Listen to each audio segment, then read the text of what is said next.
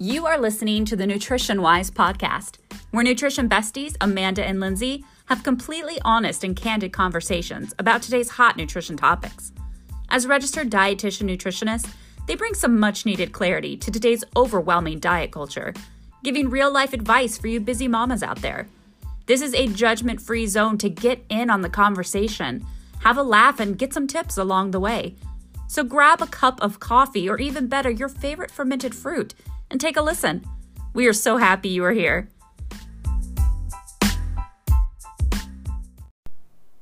Welcome to the Nutrition Wise podcast. This is Lindsay, one of your co-owners and registered dietitian nutritionist.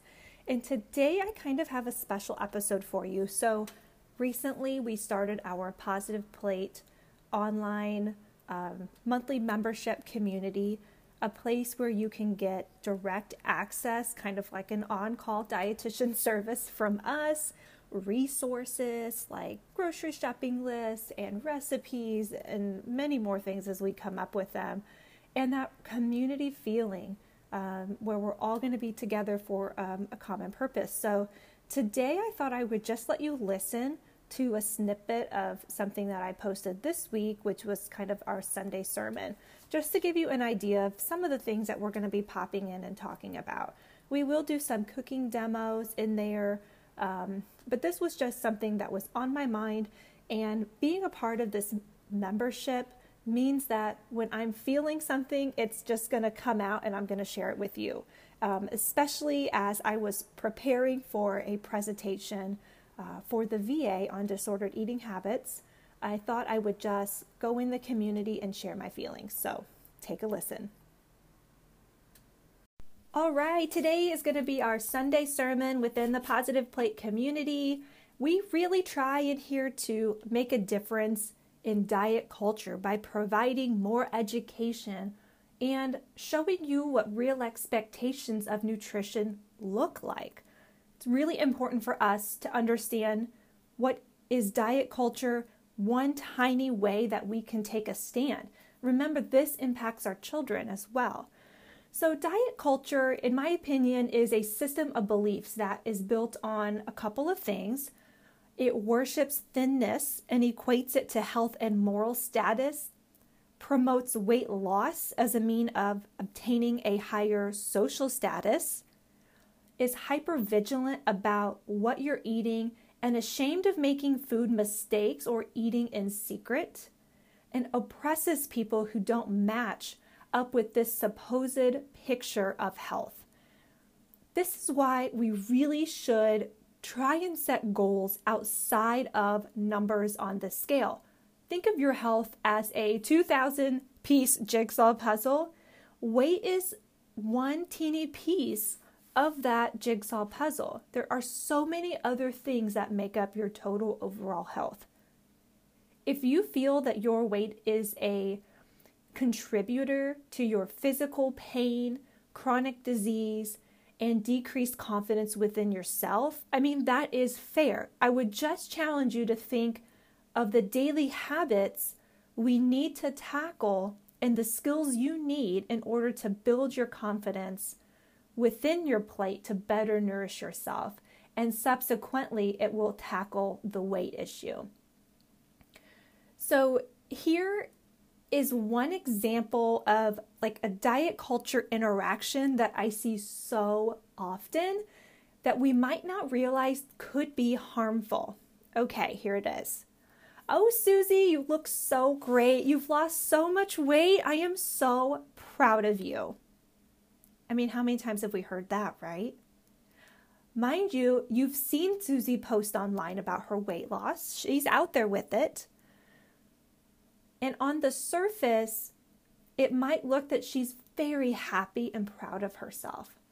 But we all know what we put on social media is not always the true picture of what's happening. It's our highlight reel, right?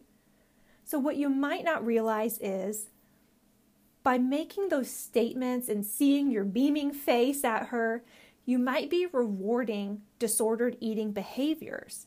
Maybe she's skipping meals or only drinking smoothies, working out for 2+ hours a day, which we know is just not sustainable. It's not realistic.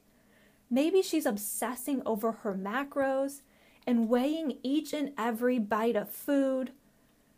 Maybe she feels ashamed and eats certain foods in secret, especially as people start praising her for what she is posting online. Also, people who lose a lot of weight can sometimes feel like their weight loss is starting to become their new identity, especially if that's the start of everyone's conversation with them. And they may think, wasn't I fantastic before? So my recommendation is to never comment on someone's weight. It's just really not our business. It's not your business. It's not my business. You just don't exactly know what you're commenting about or what habits you are supporting when you're making those comments. Talk about something else. I mean, there's 1,000 things you could talk about. Talk about their confidence, recipes that they've posted online that maybe you've tried. Tell them that. How you see them running in the park with their kids. So many other ways to show them love outside of commenting on their actual weight. So my challenge for you is to think like a detective this week and try to identify when other people's beliefs about food and their body are really being thrown at you.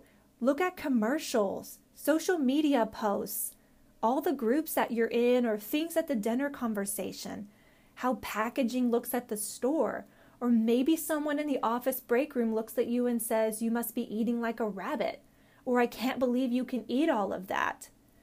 Those are diet culture phrases that people shove at you on the routine basis. When we learn to better identify the billion-dollar-plus diet industry, we can start to feel less overwhelmed about our personal actions that we need to take to improve our health. All right, I hope you enjoyed that little snippet of what went on today in my daily sermon. I would encourage you, if you're wanting a safe place to have on-call dietitians, check us out, www.becomenutritionwise.com, and hit on join the Positive Plate membership. It will take you to another page. It's right at the top of the website. It'll take you to another page where you can dive deeper and read information. And we really want people to give us a chance. We have a coupon code called WISE50, WISE50, that you can use when you check out and gives you half off your first month in our membership.